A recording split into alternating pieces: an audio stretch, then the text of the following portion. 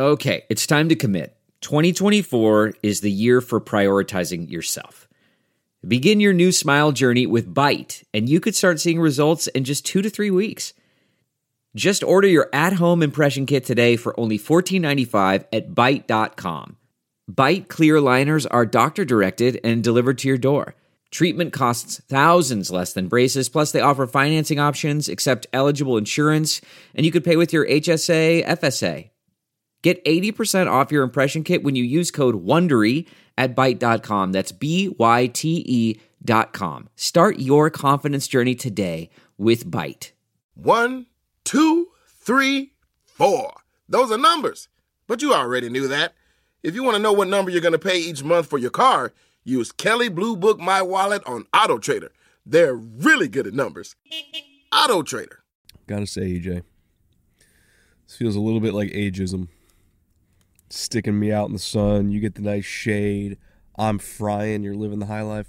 Dude, it's that California blood. We got to keep you warm. It was 75 degrees the other night, and you're like, I'm cold. I mean, yes, you had a fever, so you get a pass. But I was going to say, I definitely had a fever.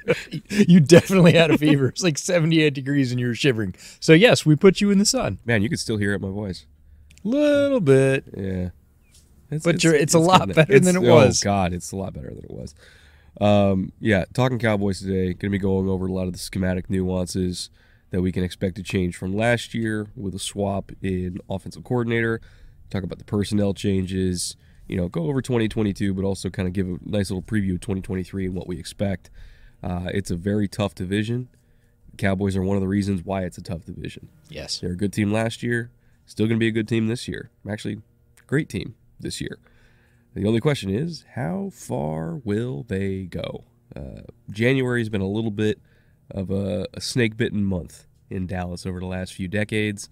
Is this the year that finally changes? Talk about all that and more on today's episode. And with that, Jay, Autumn, Anthony, roll the intro, please.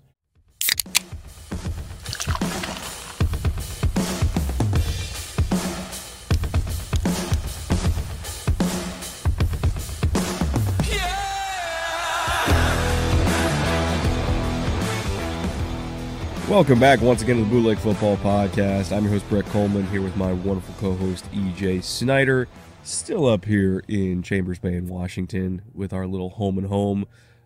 Most of the way through the NFC East now, in our second to last week of this series, talking about always one of the most controversial teams in the NFL, even when they don't intend to be, the Dallas Cowboys.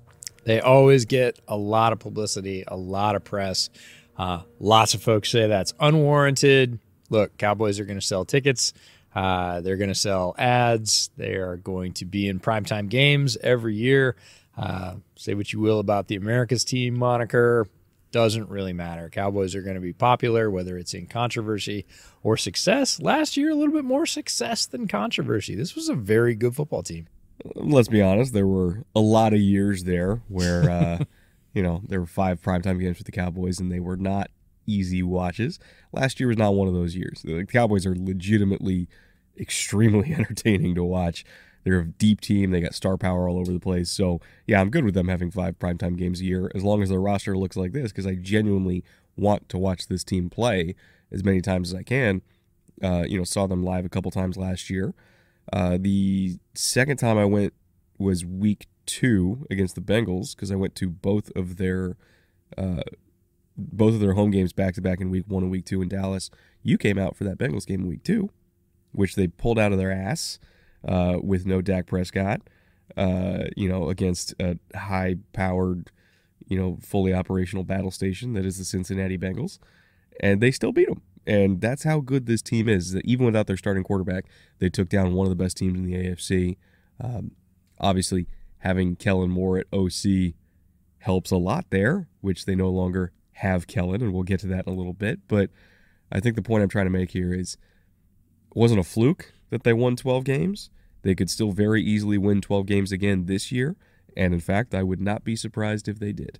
They kept it rolling last year. They got that early win at home versus the Bengals and just really kind of cranked it up from there. 2022 overall results, 12-5 is the overall record, second in the division. Again, We'll talk about division power ranks in terms of our power score. Spoiler alert, NFC East did real well. Yeah, shocker. Home record 8-1, very solid hanging out there in Dallas. Road record 4-4. Last 5 games, 3-2, one more than they lost. That leads into our effectiveness summary, which is based on EPA per play. We talk about the rushing offense, passing offense, rushing defense, passing defense, points scored, and points allowed. Rushing offense, really strong, 13th overall in the league. Passing offense, even better with that combination of Kellen Moore and Dak Prescott. All the receivers they have came in 9th, so top 10 passing offense as well. Rush defense, 13th. I think that was a little surprising for me. It was a little bit higher than I thought. Pass defense, 3rd. Not surprising. They've got ass kickers. They've got probably one of the best pass rushers in the entire league up front and very good corners out back. Wasn't surprised by a top 5 pass defensive ranking for them. Points scored, 3rd. This is a high-powered, high-octane offense, put up 467 points. Points allowed, 342. That was good enough for 6th in the league. So great scoring offense, great scoring defense, both top 10.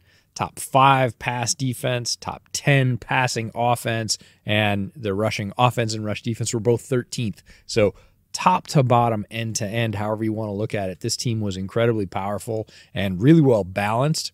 If you add up those 6 scores, divide, you get our bootleg power score. It is 8. That is 4th overall in the entire league.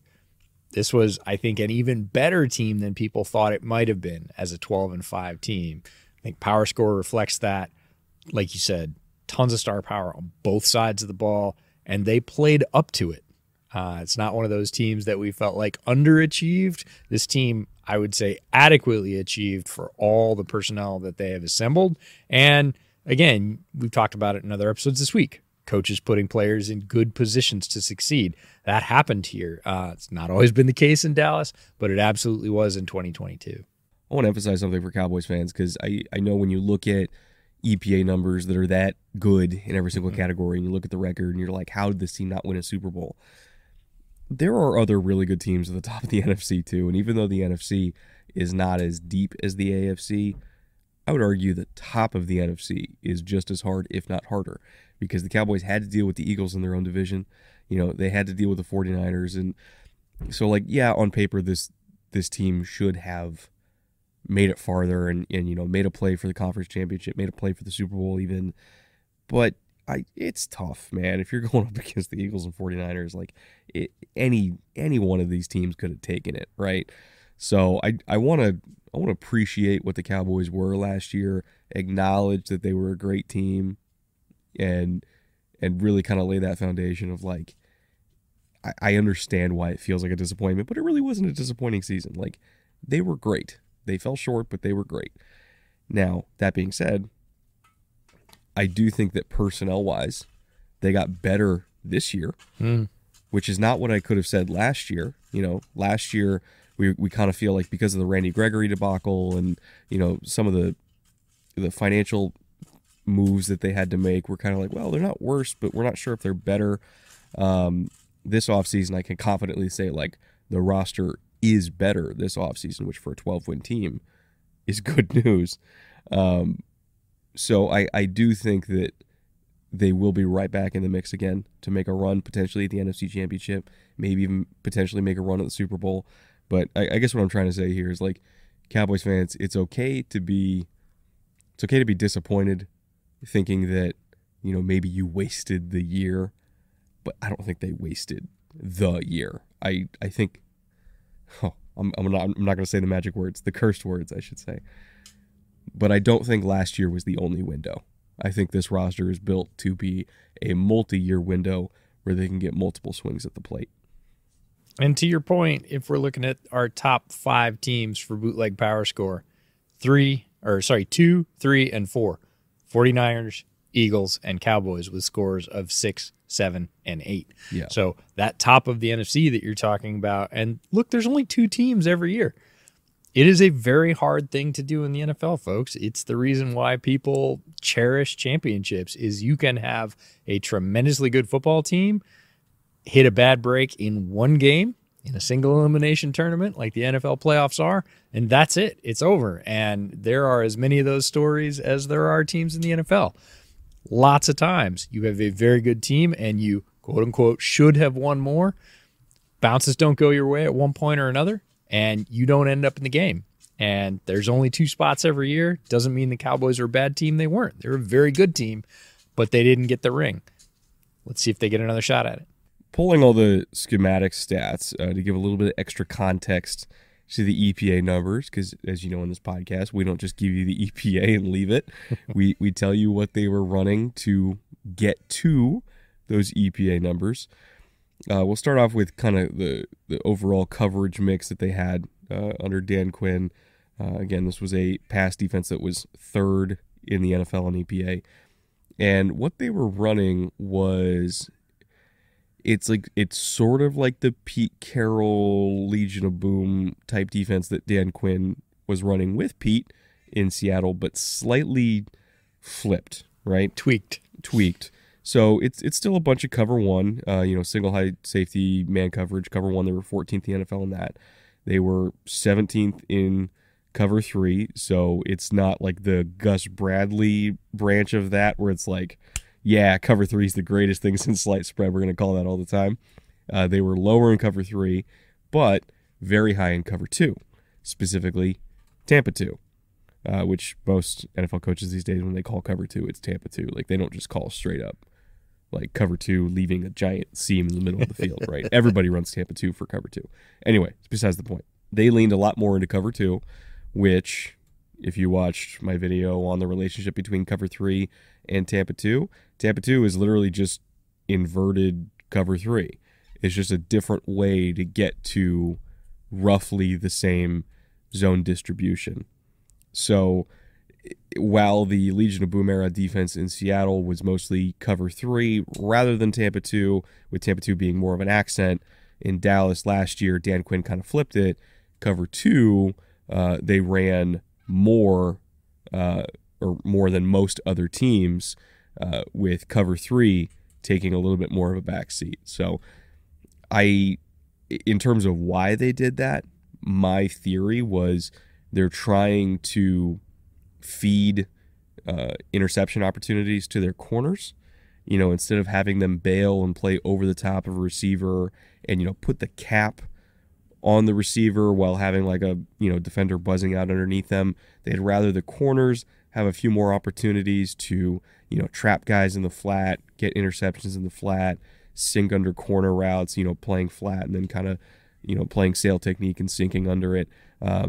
A lot of corners, when they're in cover 2, just get more natural opportunities for ball production. And when you have Trayvon Diggs, who just got paid a boatload of money because he's good at getting the ball, you call more cover 2 because it gives him more chances. So that's kind of my general theory of how this defense operated, which is not a lot of quarters, 28th in quarters, 31st in quarter half, not doing much of that type of stuff, and more focusing on cover 2, cover 1, and cover 3, and just letting our corners be good and go get the football. We talked about coaching, putting players in good positions to succeed. This is exactly that. Knowing who you have, what they can do, and saying you're more likely to get more of that if we flavor it this way, if we accent what is a base coverage this way. What do you think about that? Players saying, yeah, coach, put us in. We're ready to produce. Yeah. You put us in those spots. We're going to give you what you want, which is explosive plays on defense. And Dallas had a lot of those last year. Also, the fact that they were 13th in run defense EPA despite playing so much cover 2 is genuinely impressive. Yes. Like, that's hard to do, and obviously cover 2 is more of a third down call for them when they're not seeing as many runs, but there was plenty of like second and long situations where they called cover 2. It's even numbers in the box. Somebody's got to make a play and stop this thing, and they did. Like, they just were good at getting off blocks. They were good at just making a play when they needed to make a play, even when math was against them in the run game. So for them to still be a above average run defense EPA despite playing so much cover 2 is like genuinely hard to do. Just kind of goes to show how much talent they have. Looking at their blitz percentages, this is again kind of a an interesting mix for me because they brought it a lot on 3rd and short. Typically, they were trying to get in the backfield, trying to get tackles for loss on 3rd and short. And I have to imagine that the teams in their division influenced this quite a bit because they played against 3 teams that went for it on 4th and 1 a lot. So they're like, hey, if it's still like we can't tolerate just tackles for no gain. Like we gotta push them off of 4th and 1, get them into 4th and 3. So they brought pressure at the 5th highest rate in the entire NFL on 3rd and short. They brought it at the 12th highest rate on 3rd and medium. They were fairly blitz heavy between 3rd and 3 and 3rd and 6. And then when they got to 3rd and long, that's where they started lowering that. More rushing with 4, letting Micah do his thing. Again, playing cover 2, putting a cap on top of the defense with the safeties, playing just really suffocating zone coverage, trusting their guys to get there in under 2.5 seconds and trying to bait quarterbacks into gifting them interceptions. And it's an interesting mix when you look at that and then you start to look at their stunt percentage as well, which was first. Yes. Their 3rd down stunt percentage first. So, yeah, they might rush with 4, but they love their games up front. They love their twists. And again, this is about knowing the personnel you have. Micah is one of the best movers as a pass rusher. He moves like nobody else. And when you've got those movement skills and you can run games to pull the offensive line one way or another and then have him attack where they aren't, you're going to do that more often. They did that with him and others. He wasn't the only one. But it's a very interesting, short to medium. Yeah, we're going to blitz a lot. We're going to blitz plenty. Oh, 3rd and long? No, we're not going to blitz very much. We're going to be in the bottom 3rd of the league. We're going to sit back, cover, and try and get you into a mistake because we can still get home without a blitz. And I have to imagine that, looking at the stunt percentage in particular, in terms of why that was so high was because of Micah. Yes. Because, in particular, Micah can line up anywhere. So they would put him over the center, they put him over the guard, put him over the tackle, standing up, mind you, and you never knew exactly where he was going to loop to, if he was going to be the guy that was spiking and setting up the looper. Like, you never knew exactly where he was going to go. You just knew he wasn't going to stay in the gap that he was lined up in. And so I have to imagine that just the presence of Micah all by himself was a huge factor in that stunt percentage being so high. In terms of run concept frequency, kind of flipping over to the offense here, looking at how their run game is structured, and keep in mind this was under Kellen Moore. This is not under Brian Schottenheimer. So this is almost certainly going to change at least a little bit. But last year they were fairly heavy in outside zone, in particular from 12 personnel and 13 personnel looks, because they, if I recall correctly, they were like 6th in calling 12 and 13 personnel in the entire league. Like, they used multiple tight ends a lot. Sure. And when they were in multiple tight end sets, they called outside zone a shitload. They also called counter a lot from that. They were 15th in the NFL from counter. They called duo a lot from multiple tight end looks. They were 11th in that. It was really when they were in 11 personnel, meaning 3 wide receivers on the field, and they were in the gun, that's when they called more inside zone, which is why they're only 20th, is because when they could help it, they were multiple tight ends, big bodies, run, take a shot to CD. He's down there somewhere off play action. Like that's what I found so funny was like when Mike McCarthy was like, "Oh, I want to run the ball more now that Kellen's gone." And it's like, bro, you ran the ball like a lot. 7th most in the NFL. Like, what are we talking about here? Like, you put big bodies on the field and ran outside zone more than literally most of the league. So, yeah, I do feel like Kellen was scapegoated for the wrong reasons, because they ran the shit out of the ball last year, and they did it really, really well. Again, like you said, they were 13th in rushing offense EPA. So they were a good run game, and I think Brian Schottenheimer has some pretty big shoes to fill there. It was an odd shot to take with Kellen on his way out the door to say, I just didn't run enough. Oh, okay.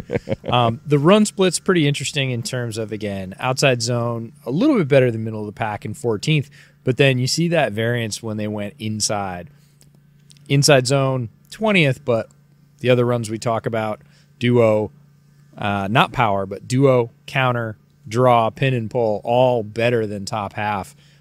So they did have variety and, again, very talented, very powerful interior offensive line. So they had the choice to say, yeah, we're going to bring different looks that, again, at the snap, all look fairly similar, keep you guessing on the inside and beat you up.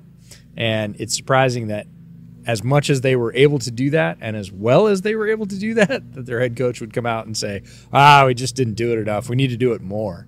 Mike McCarthy blaming somebody that isn't him? No. He's never done that before. Oh, man. Bait.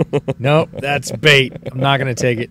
Looking at the passing offense overview, which, again, we also expect to probably change quite a bit under Brian Schottenheimer. Last year, they leaned heavily into play action, which actually might be something that stays the same. Schotty's always been pretty heavy on play action. But they were 13th in that last year. They got the ball out fairly quickly, whether it was Cooper Rush or Dak Prescott. They were the 5th fastest average time to release in the NFL at 2.64 seconds, which, considering how much play action they ran, means that when they weren't doing play action, if they were just in quick game in the shotgun, go, like they were getting it out immediately. Like that's the only way to still have that low of an average time to throw despite being that high in play action is if your non-play action passing plays are lightning quick. Air yards percentage, they were 8th in the NFL in terms of their percentage of air yards that comes, or percentage of passing yards that come through the air rather than after the catch at about 56%. They were 11th in average depth of target at 9.3. So again, they went deep quite frequently, which kind of lines up with the play action, and also to a degree lines up with the average time to throw because there were a bunch of go balls that they threw, like pretty much just catch it, throw it, CD's out there one-on-one, let him go adjust to it. So that actually all kind of lines up fairly easily together. What was kind of interesting to me was, despite them going deep so much and despite them, having a high EPA and, getting a absolute massive amount of chunk plays, a bunch of red zone appearances, good in the red zone, their big time throw percentage was 20th at 3.3%. So I'm not, honestly, I don't know why. That actually genuinely surprised me.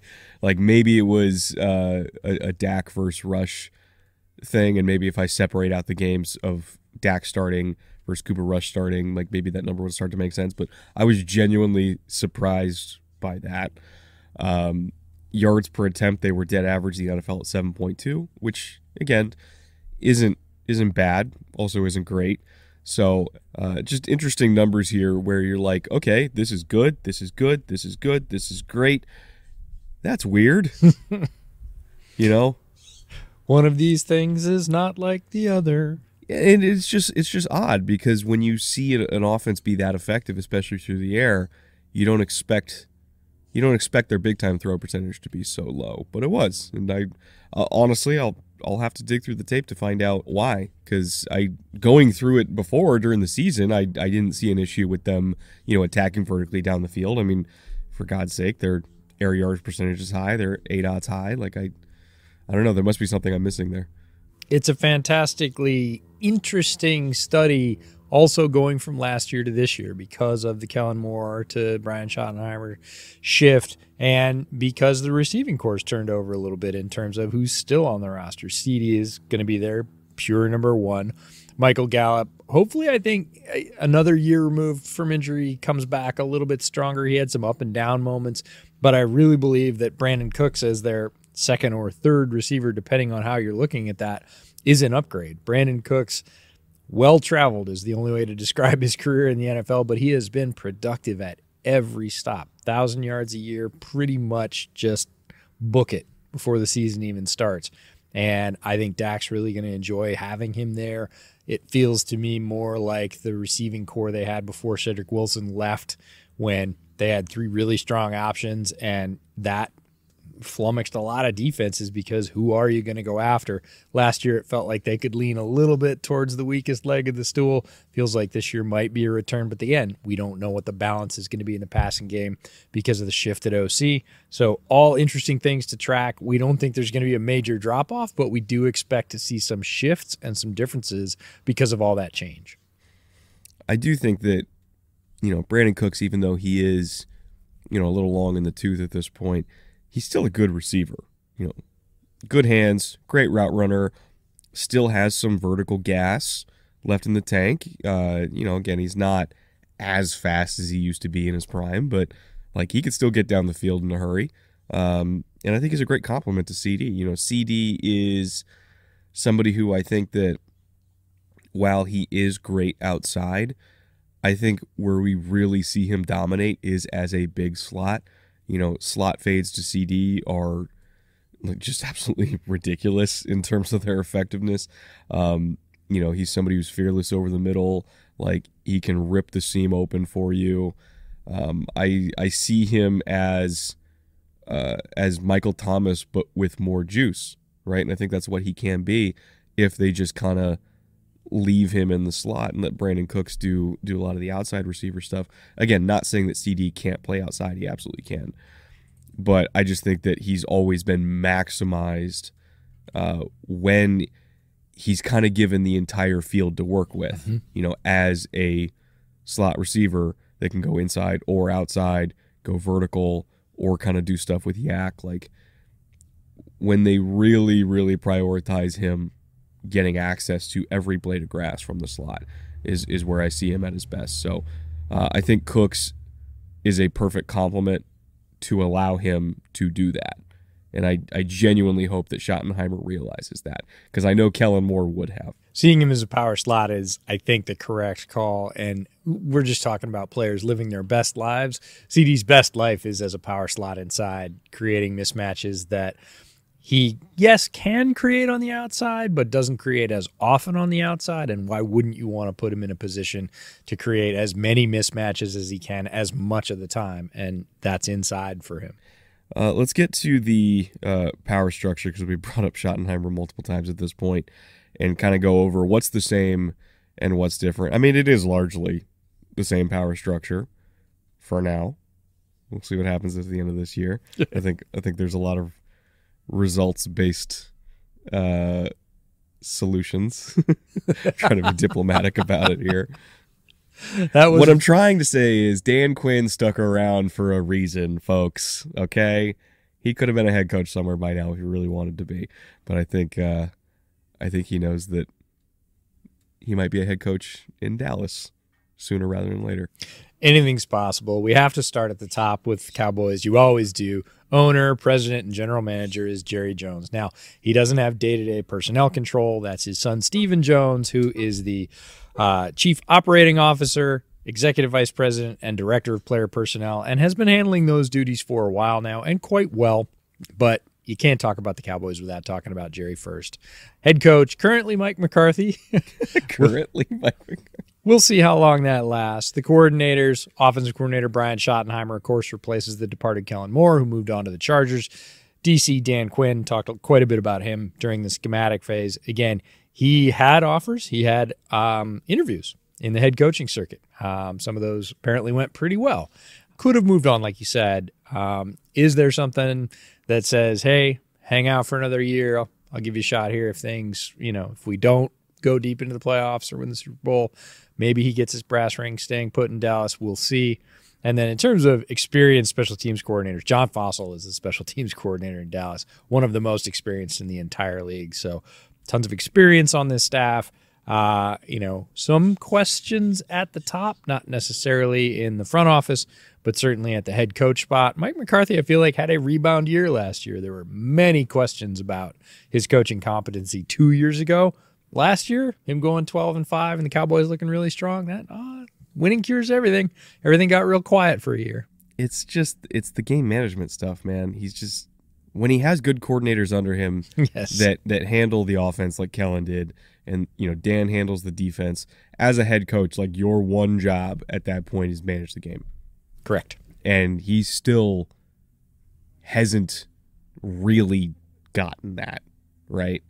And so I'm like, what else are you doing here then, right? If you have all these good coordinators, and the whole, again, I'm bitter because when he was throwing Kellen under the bus as if Kellen was the problem, and it's like, what are we doing? What are we doing here? Well, that's not very different than the Mike McCarthy professional track so far. So he is, if nothing, not consistent.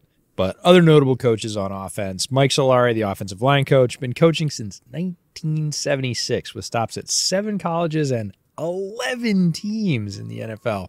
Was the OC in KC way back in 2006-2007. And Scott Tolzien is the quarterbacks coach, and he's entering his 3rd year with the Cowboys. Played for McCarthy in Green Bay, had a 7-year career as an NFL backup after starting at Wisconsin in college. These are always interesting players to me, and it is these journeyman types that tend to end up in the coaching ranks because they have a lot of different experiences with coaching styles, different schemes, different players that they've played with. They come in with a very sort of relational basis to the game and end up as QB coaches, offensive assistants, offensive quality control coaches. It's just it's great on-the-job training to go be a backup quarterback, sometimes in multiple leagues.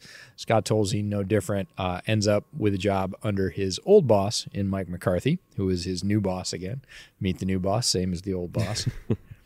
On defense, special teams, Aiden Dirted, the defensive line coach, one of the most interesting coaches in the entire league.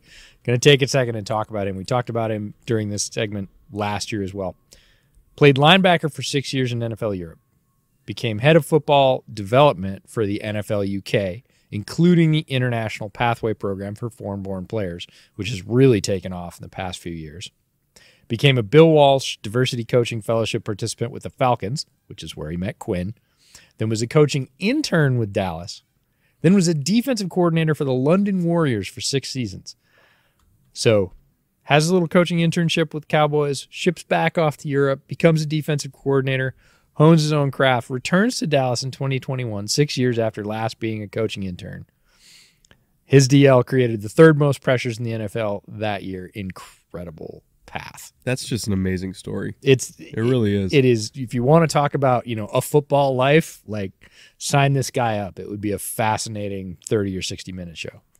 Speaking of D-line coaches for Dallas, by the way, boy, I aged very rapidly when I saw Sharif Floyd is his assistant defensive line coach. First round pick in 2013. If he did not have a very unfortunate turn with his health, God, it must have been 5 years ago now, something like that, he'd still be playing. Like, he was so explosive. He was so powerful. Like, he was just about to take that next step and be seen as, like, one of the preeminent interior defensive linemen in the entire league. And then, unfortunately, it all came crashing down. So I'm really happy to see him back in the league, at least as a coach, because I thought he was such a good player. And then, even younger, by the way, speaking of aging rapidly, drafted 3 years after Sharif Floyd was Darian Thompson. Yep. Also on this staff, who I vividly remember coming out. He was a safety at Boise State. Yep. Is now quality control and assistant linebackers coach for them. So, they're bringing in, a lot of young guys getting their first coaching jobs, underneath Dan Quinn there. So I absolutely love it for them. And I love seeing players that are trying to stay in the game that they love by coaching, knowing that they can't play anymore. And just kind of seeing that second life in football. It's a beautiful thing. It's a fun staff. Al Harris is also the DB coach. He's been the DB coach in Dallas since 2020. 11 years of coaching experience already. That should make you feel old as well. After a 15-year NFL playing career, including an all-pro selection. So lots of experience, some young, some old, some from overseas. Really interesting and diverse coaching staff. And again, we're very, very successful last year. A lot of people thought this team should go to the NFC Championship game. Didn't make it that far, but there you go. All right. Given all that information and context and pretext, however you want to put it. It's time to talk about bootleggers' favorite topics ever. Tight end camp battles between former day 2 picks that nobody even knows. That's Jake Ferguson and Luke Schoonmaker, or Schoonmaker, however you want to pronounce it. Either way, folks, doesn't matter to me. I tried to get pronunciation before, tried and failed. No love. So if you happen to have proper pronunciation, please let me know in the chat. But yeah, this is a camp battle that I'm paying very close attention to, selfishly, because of fantasy. I have drafted both of them in separate dynasty leagues, so I have a vested interest in this. But I've been doing my best ball drafts, and I always try to get value tight ends late. Ferguson's going as TE 29. Schoonmaker and or Schoonmaker is going at TE 37. Both of them have valid arguments based on skill sets to be the primary receiving tight end here. Mm-hmm. And one of the only things that I'm fairly confident in terms of a carryover from Kellen Moore to Brian Schottenheimer is the use of 12 personnel packages, which means both these guys are probably going to be on the field together a lot. So the question is, if you had to bet, who's the lead dog? I would bet on Ferguson. A year of experience, that's big for tight ends. Rookie tight ends typically struggle, taking a year to adapt. Ferguson, I thought, was a very good fit, slotted right in behind Dalton Schultz, who is a player I compared him to in the pre-draft process. So I felt like that was almost planned succession if they didn't think they were going to be able to pay Dalton Schultz. So I would put him a little bit ahead. That's currently where he's being drafted. We'll see mid-season if that holds up, but at the beginning of the year, my money's on Ferguson. I'm probably just going to monitor it throughout preseason because I still haven't made my decision. I'm just kind of drafting them equally, like interspersing them through all my different leagues so that I can be right no matter what. But as preseason goes on, I'm going to be and I don't even think there's a season-long number for either of them underdog, by the way, because I think even underdogs, like, we don't want any of that. Like, I don't know. They do have season-long numbers for Brandon Cooks, for Michael Gallup, and of course CD. CD's season-long projections are freaking monstrous. Let me pull it up here. 1150 receiving yards, 7 receiving touchdowns, 95.5 receptions. So you can go higher or lower on any of those. The yardage, I would probably go higher. The touchdowns, I don't know. Those are fickle. The receptions, I'd probably go lower. But just a hair. I could absolutely see him with 90-something receptions in this offense because he is the featured piece. There's no real contest about that. There's no real true challenger. So they are going to feed him early and often. And when that happens to a number one wide receiver on a prolific passing offense, you end up with mid-90s receptions. The Cooks number they have right now is 775 as their number 2. Gallup is at 600. So in 11 personnel, obviously all 3 of those guys are going to be on the field together. I don't feel strongly enough about either of the, like, I don't see those as like got to jump on it. No. Like our old friend Calvin Ridley, who we talk about every single episode, which is still, as the time recording this at 870. Get to it, folks. Does not jump out to me like that. Tony Pollard is at 1,025 rushing, which, as long as they're not bringing Zeke back, which I know there's been rumblings about that basically since like the week after he was released of like, he'll be back. As long as they're not bringing Zeke back, that one seems like a pretty easy yes for me. And then wrapping up with Dak, he's actually one of the few quarterbacks that is over 4,000 yards in terms of looking at projections. He's at 4,025 that you can go higher or lower on. 12.5 interceptions you can go higher or lower on, and 26.5 touchdowns. So underdog at least is still very high on the Cowboys passing game.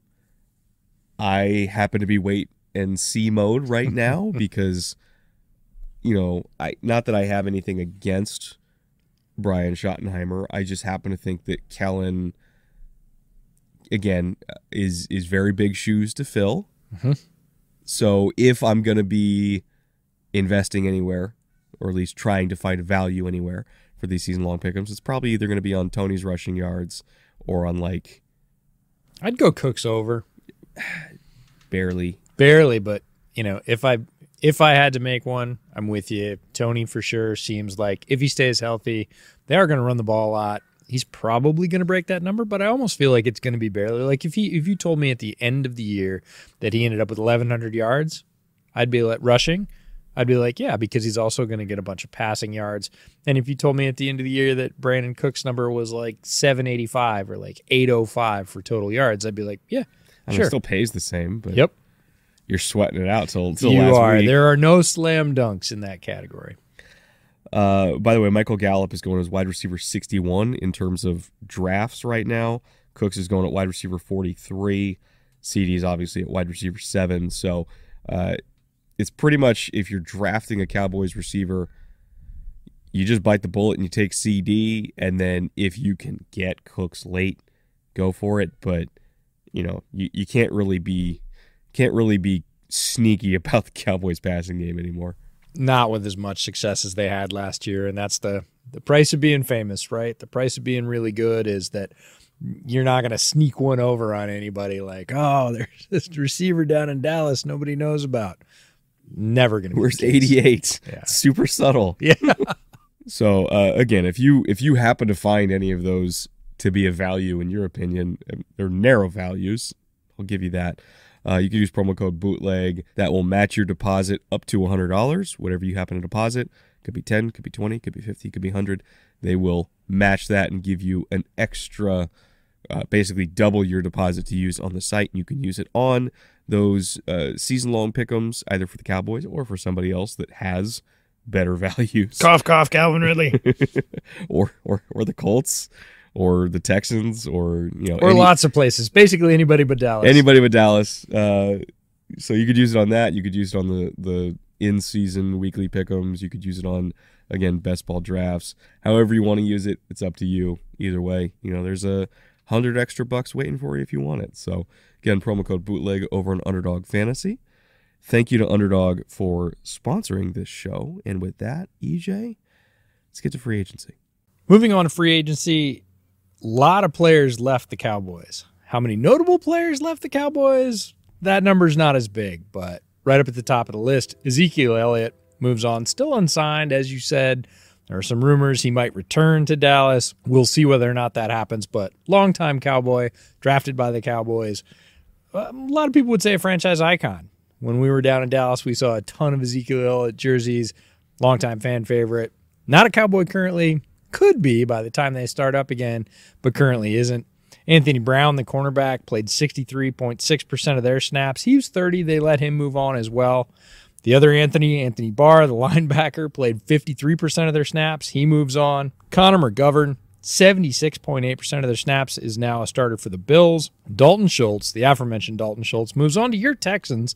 One of the more underrated moves of the entire offseason. Played again 70% of their snaps as the leading tight end for them in multiple tight end sets. Very good player. That one probably hurts more than I would say any of these others. And then Noah Brown, who was their third wide receiver, also moves on to the Texans. He played again 70% of their snaps, but they already have the plan to replace him with a former Texan, Brandon Cooks. As you said, nothing too major here other than Dalton Schultz. Not that they didn't have a plan to replace Dalton Schultz, but he's probably, at this stage in their respective careers, probably the best player on this list.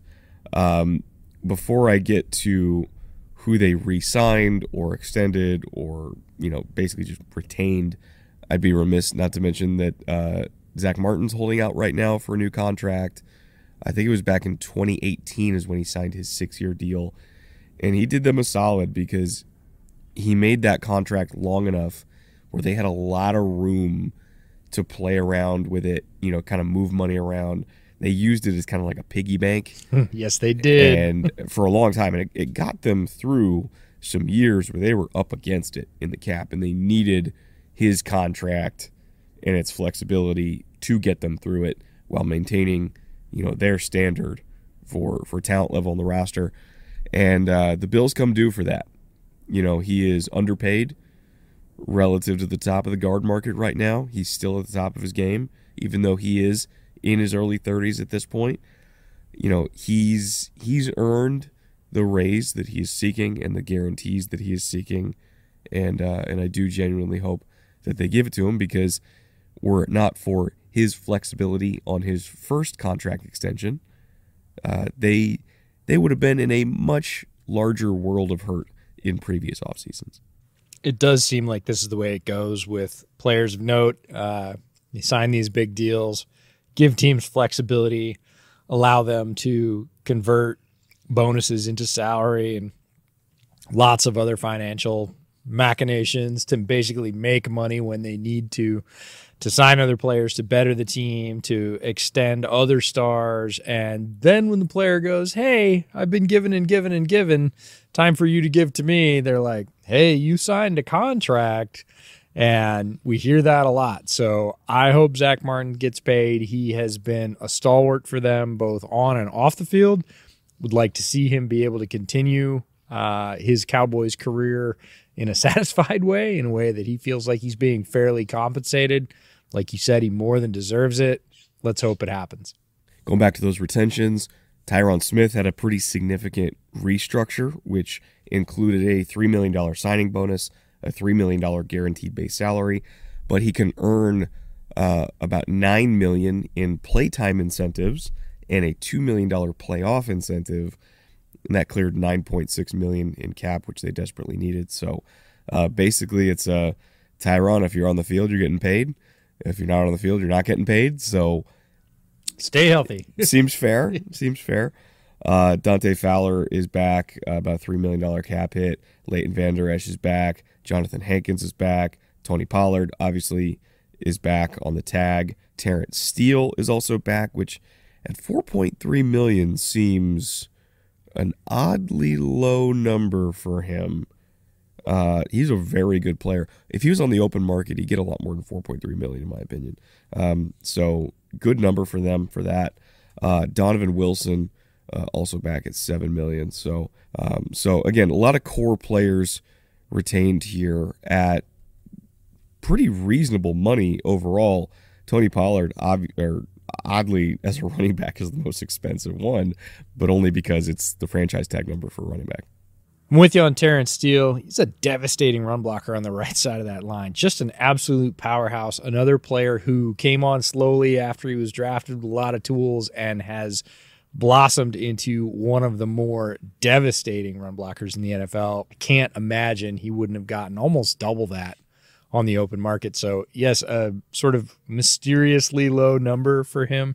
Also a quick shout out to Alec Lindstrom, the center, and Wanya Thomas, the safety, both Shrine Bowl alums who we met when we were down there in Las Vegas, both signing and re-signing on one-year deals. Third-party additions in terms of who they brought in from the outside, either through trade or through free agency signings, anything of that nature. The two names that stick out the most, obviously Stephon Gilmore, bringing him in at a $10 million number. You know, this is probably one of the last couple years where I think Gilmore is going to be a starting caliber player, just going historically off of, you know, when corners really fall off a cliff. Honestly, corners start falling off a cliff at his age that he's at right now, which is 33. Very rarely do they play, you know, starting caliber past the age of 33. Hopefully he's one of the people that defies history and does it, because it's always nice to see old man corners out there. But he's getting dangerously close to old man corner territory, so we wish him well. $10 million, still a pretty good number for him. And then, like we mentioned before, Brandon Cooks also at $10 million. You know, he is, believe it or not, younger than Stephon Gilmore by 3 years, even though it feels like he's been in the league forever. Yeah, if you asked me to guess his age, I would have put him at about 35, which is 5 years more.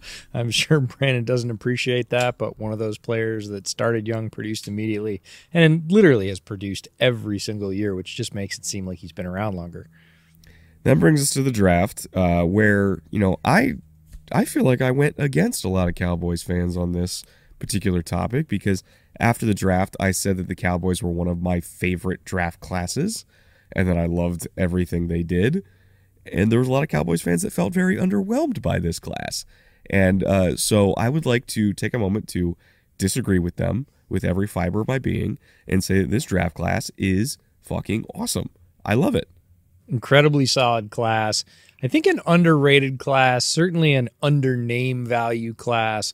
Starts off in round 1 at pick 26 with defensive lineman Mozzie Smith out of Michigan, who is an absolute freak show athletically, broke all kinds of strength and conditioning records at Michigan, is a real powerhouse, has to refine his game, but is going to allow them to do even more things with that defensive line, which was already super impactful, really creative, great at stunts. You know, you add a complete pocket collapser like Mozzie Smith in the middle of that, and you can wreck a lot of offensive schemes right off the get-go. So I understand why they went after him there. Round 2, pick 58. Talked about him a couple times already. Luke Schoonmaker, the tight end out of Michigan. I think he has good potential to develop into a starting caliber tight end, mid-pack or better. That's fairly high praise. There's a lot of talented tight ends in the league right now. He's got those skills. Is he there now? No. Does that make it a little bit early for me to pick him? Yeah, given this tight end class. But I have the feeling if they'd waited another round, he wouldn't have been there. So it's strike while the iron's hot if you want to get the player you want to get. Round 3, pick 90. This is one of my favorite picks of the entire draft. DeMarvion Overshown out of Texas.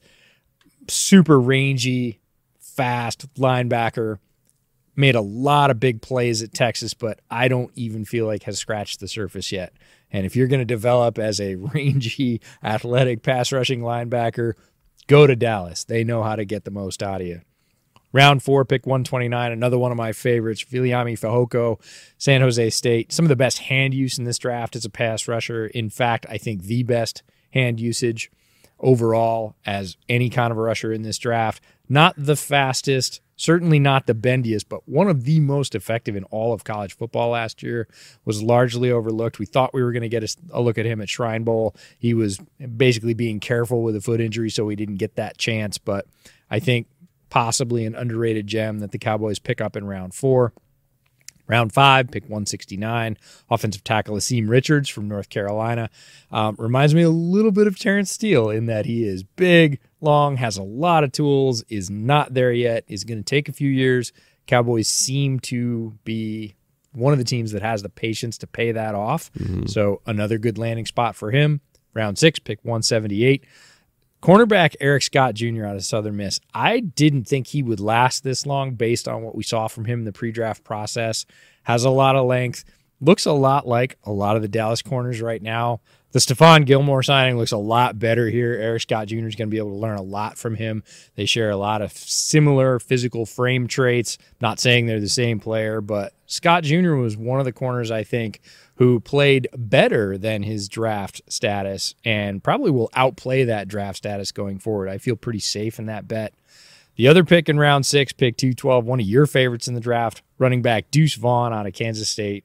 Absolutely electric. Yes, undersized, 5'6", 5'7"-ish, but did you see the sorry, not to interrupt, because we're recording this like the first week of Cowboys camp. Did you see the clip of Deuce getting the rep and team period? I did. And how small he looks compared to everybody else. Anybody that followed his career in college knows what a playmaker he can be, but the reason he fell to round 6 is he just isn't that big. I would bet on him sticking in the league. There are certain short backs that just have that it factor. I think he's got it. We'll see over time. And their last pick in round 7, 244, wide receiver Jalen Brooks out of South Carolina. Oh, God, I love Deuce Vaughn. I think he's a good player. I just think it's genuinely hilarious when you see somebody that short that also has the giant foam practice helmet on. It just looks like a sentient bobblehead kind of bobbing and weaving through the crowd of all these people that are like 9 inches taller. It's a hilarious image. It really is. It has nothing to do with the fact that he's a great football player, which he is a great football player. But, God, he's small. He's just so small. But, yeah, overall, I love this class. Mozzie Smith is a dude. Like, I think I'm not saying he's going to be DJ Reader, because DJ Reader is, like, such a high bar for me. But if he's like 80% of DJ Reader, he's a Pro Bowl caliber. Oh, my God, Brett. Pro Bowl caliber nose tackle. There we go. You strung it together. It's been a week, folks. 100%. It's been a week, okay? Now I've got wasps coming after me, dragonfly. It's just, Washington hates me. Nature's attacking you. But DeMarvion Overshown, I don't know how many snaps he's going to get as a rookie just because of who else they have in that linebacker group, but I think over time we could potentially see him be a Deion Jones type for them. You know, a not undersized, because modern linebackers are his size, but just kind of that lanky, silky Mike linebacker that wins with quickness and instincts and everything like that. I think he could very easily be a Deion Jones type for them. Fehoko, like I said multiple times in the pre-draft process, he's Pernell McPhee to me, which I mean that in the most complimentary possible way. Pernell McPhee was a badass, and I think Fehoko could very easily work his way into the rotation sooner rather than later here in Dallas. Just top to bottom, it's a great class. Like Asim Richards, like some of the games that Asim Richards had against the top ACC pass rushers, I was like, oh my God. Like he eats people alive, man. It's a great, great class. I loved everything they did. One of the strongest drafts, not just in the NFC, but in the NFL as a whole. And it was puzzling to me when Cowboys fans were not super smitten by it, because I absolutely was. And I think that they're getting, 3, potentially up to 4 starters out of this, which is a really, really good rate there. In terms of undrafted free agents, they also brought in a bunch of UDFAs that I really like. Miles Brooks, corner out of La Tech, we saw at Shrine Bowl. Big, feisty, aggressive, rock'em sock'em corner. He's absolutely their type, because they love size and physicality in the outside, especially with how much cover 2 they play. So great fit there. I think he's going to make the practice squad at minimum. Might compete for the last corner spot on the roster there on the 53. TJ Bass, I thought had a potential draftable grade. They got him at a UDFA, could compete for a practice squad there. Princeton Fant, brother of Noah, tight end out of Tennessee, probably a practice squad. Jalen Cropper, I do not know if he'll make the 53 just because of the group. That being said, I would think very long and hard if I was Dallas about trying to slip him to the practice squad, because somebody that fast with that good of deep ball tracking ability, somebody who's that good with the ball in their hands, they would use him on jet sweeps at Fresno State and he would just get the edge and go. He's somebody who I think has preseason highlight reel written all over him. I think he's going to be a big play threat throughout August. And if I was Dallas, I'd think long and hard before trying to slip him to the practice squad, because I think he'd get picked up somewhere. Really like Jalen Cropper. Grew on a lot of people throughout the process. Really thought he would get drafted because of that. They end up waiting, getting him for free. Earl Bostic Jr., the tackle from Kansas, another developmental lineman that they could take a shot on. Tyrus Wheat, an edge out of Mississippi State who is massive, just a big human being, can set the edge. And Isaiah Land, who made a big splash at the Senior Bowl as a pass rusher, linebacker, edge, depending on how you think about his build, out of Florida A&M. Another person that they can take with an athletic profile and say, hey, you're freakish. We got a bunch of those here. Pick up some things and see if you can work your way into it. Might not make the 53, but a lot of developmental potential, all for free for Dallas. That brings us to our final couple segments here, report card and then win ceiling and win floor. Report card is we have 4 categories that we're grading here: front office performance, coaching staff, offensive talent, and defensive talent. And we're giving them one of 3 grades: up, down, or neutral. Again, neutral is not bad. It just means neutral. They're maintaining what they had last year. And we are grading, let's say, the change or the direction of movement relative to the end of last year. So where are we at in these 4 categories relative to the end of the 2022 season? Front office, they nailed it. And, Jerry is the GM, but he's not necessarily the personnel decision maker. And I mean that in a good way. It's more Steven and Will McClay, right, that handle all that. And they've been on fire, honestly. They've been on fire. They deftly managed their cap issues that they were running up against. And even though there were some things that didn't go their way over the last couple off seasons, the Randy Gregory loss was unfortunate, but they've still managed to restock the shelves with good drafts. They've made some smart free agency decisions. They learned from the Zeke contract in terms of how to spend smart. They've really done a nice job just kind of building this roster into a consistent contender over the last 5 years. So more than willing to give them an upgrade here. Coaching staff, losing Kellen Moore, no other choice but to go down. Not that I don't like Brian Schottenheimer, I do. But I think Kellen's on the fast track to be a head coach, and for a good reason. He's a damn good OC. And I really, really didn't like McCarthy throwing him under the bus, because if you think Kellen Moore was the problem last year, you weren't paying attention.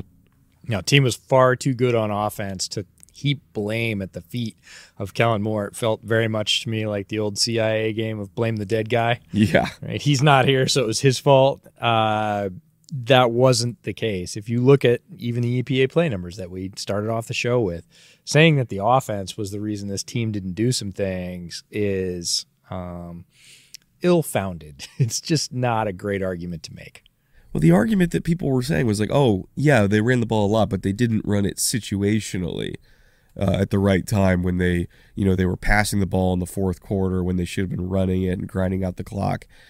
And I'm like, and I remember when people were giving me like specific games, and I can't remember which one it was, but I looked it up and I did a video on it. And if you look at the fronts that those teams were giving Dallas in the fourth quarter, they were literally saying, please run the ball. Please do it. You're going to get 1 yard. Right. And you're going to get 2nd and 9 instead of 2nd and 6. Please run the ball. And every offense has this, by the way. This is not just a Kellen thing. But if you get a free access for a 4-yard gain on just a little flat route from the slot, and you're in clock killing mode, instead of running the ball against a front that you absolutely should not be running the ball in, you just give your slot receiver or whoever's over there a little glance or a nod or whatever your signal is. They run their flat route against leverage. They catch the ball. They go down in bounds. You get 4 yards and you keep the clock running. And so that's what the Cowboys were doing a lot, was throwing the ball for clock control in situations where they quote-unquote should have been running it, even though from a schematic perspective, running it into those fronts would have been a really stupid idea. So I don't want to see the whole run-pass ratio in the fourth quarter as a reason why Kellen was the problem. No, Kellen was doing the right thing, which was giving his quarterback the tools to throw them into a clock-controlling situation. And Dak, as much as I love Dak, and I also did this in the video, I pointed out 3 times where he made the wrong throw when Kellen literally set it up for him to control the clock with the pass game, with easy throws that gets him down in bounds, that still gets 4 to 5 yards, essentially, extended handoffs of the pass game, and Dak didn't execute it. That's not Kellen's fault. Kellen designed it right. Quarterback fucked it up. So, no, miss me with that. It wasn't Kellen's issue. And McCarthy blaming him when quarterback didn't execute the offense is just kind of horseshit to me. Anyway, that's my piece on it.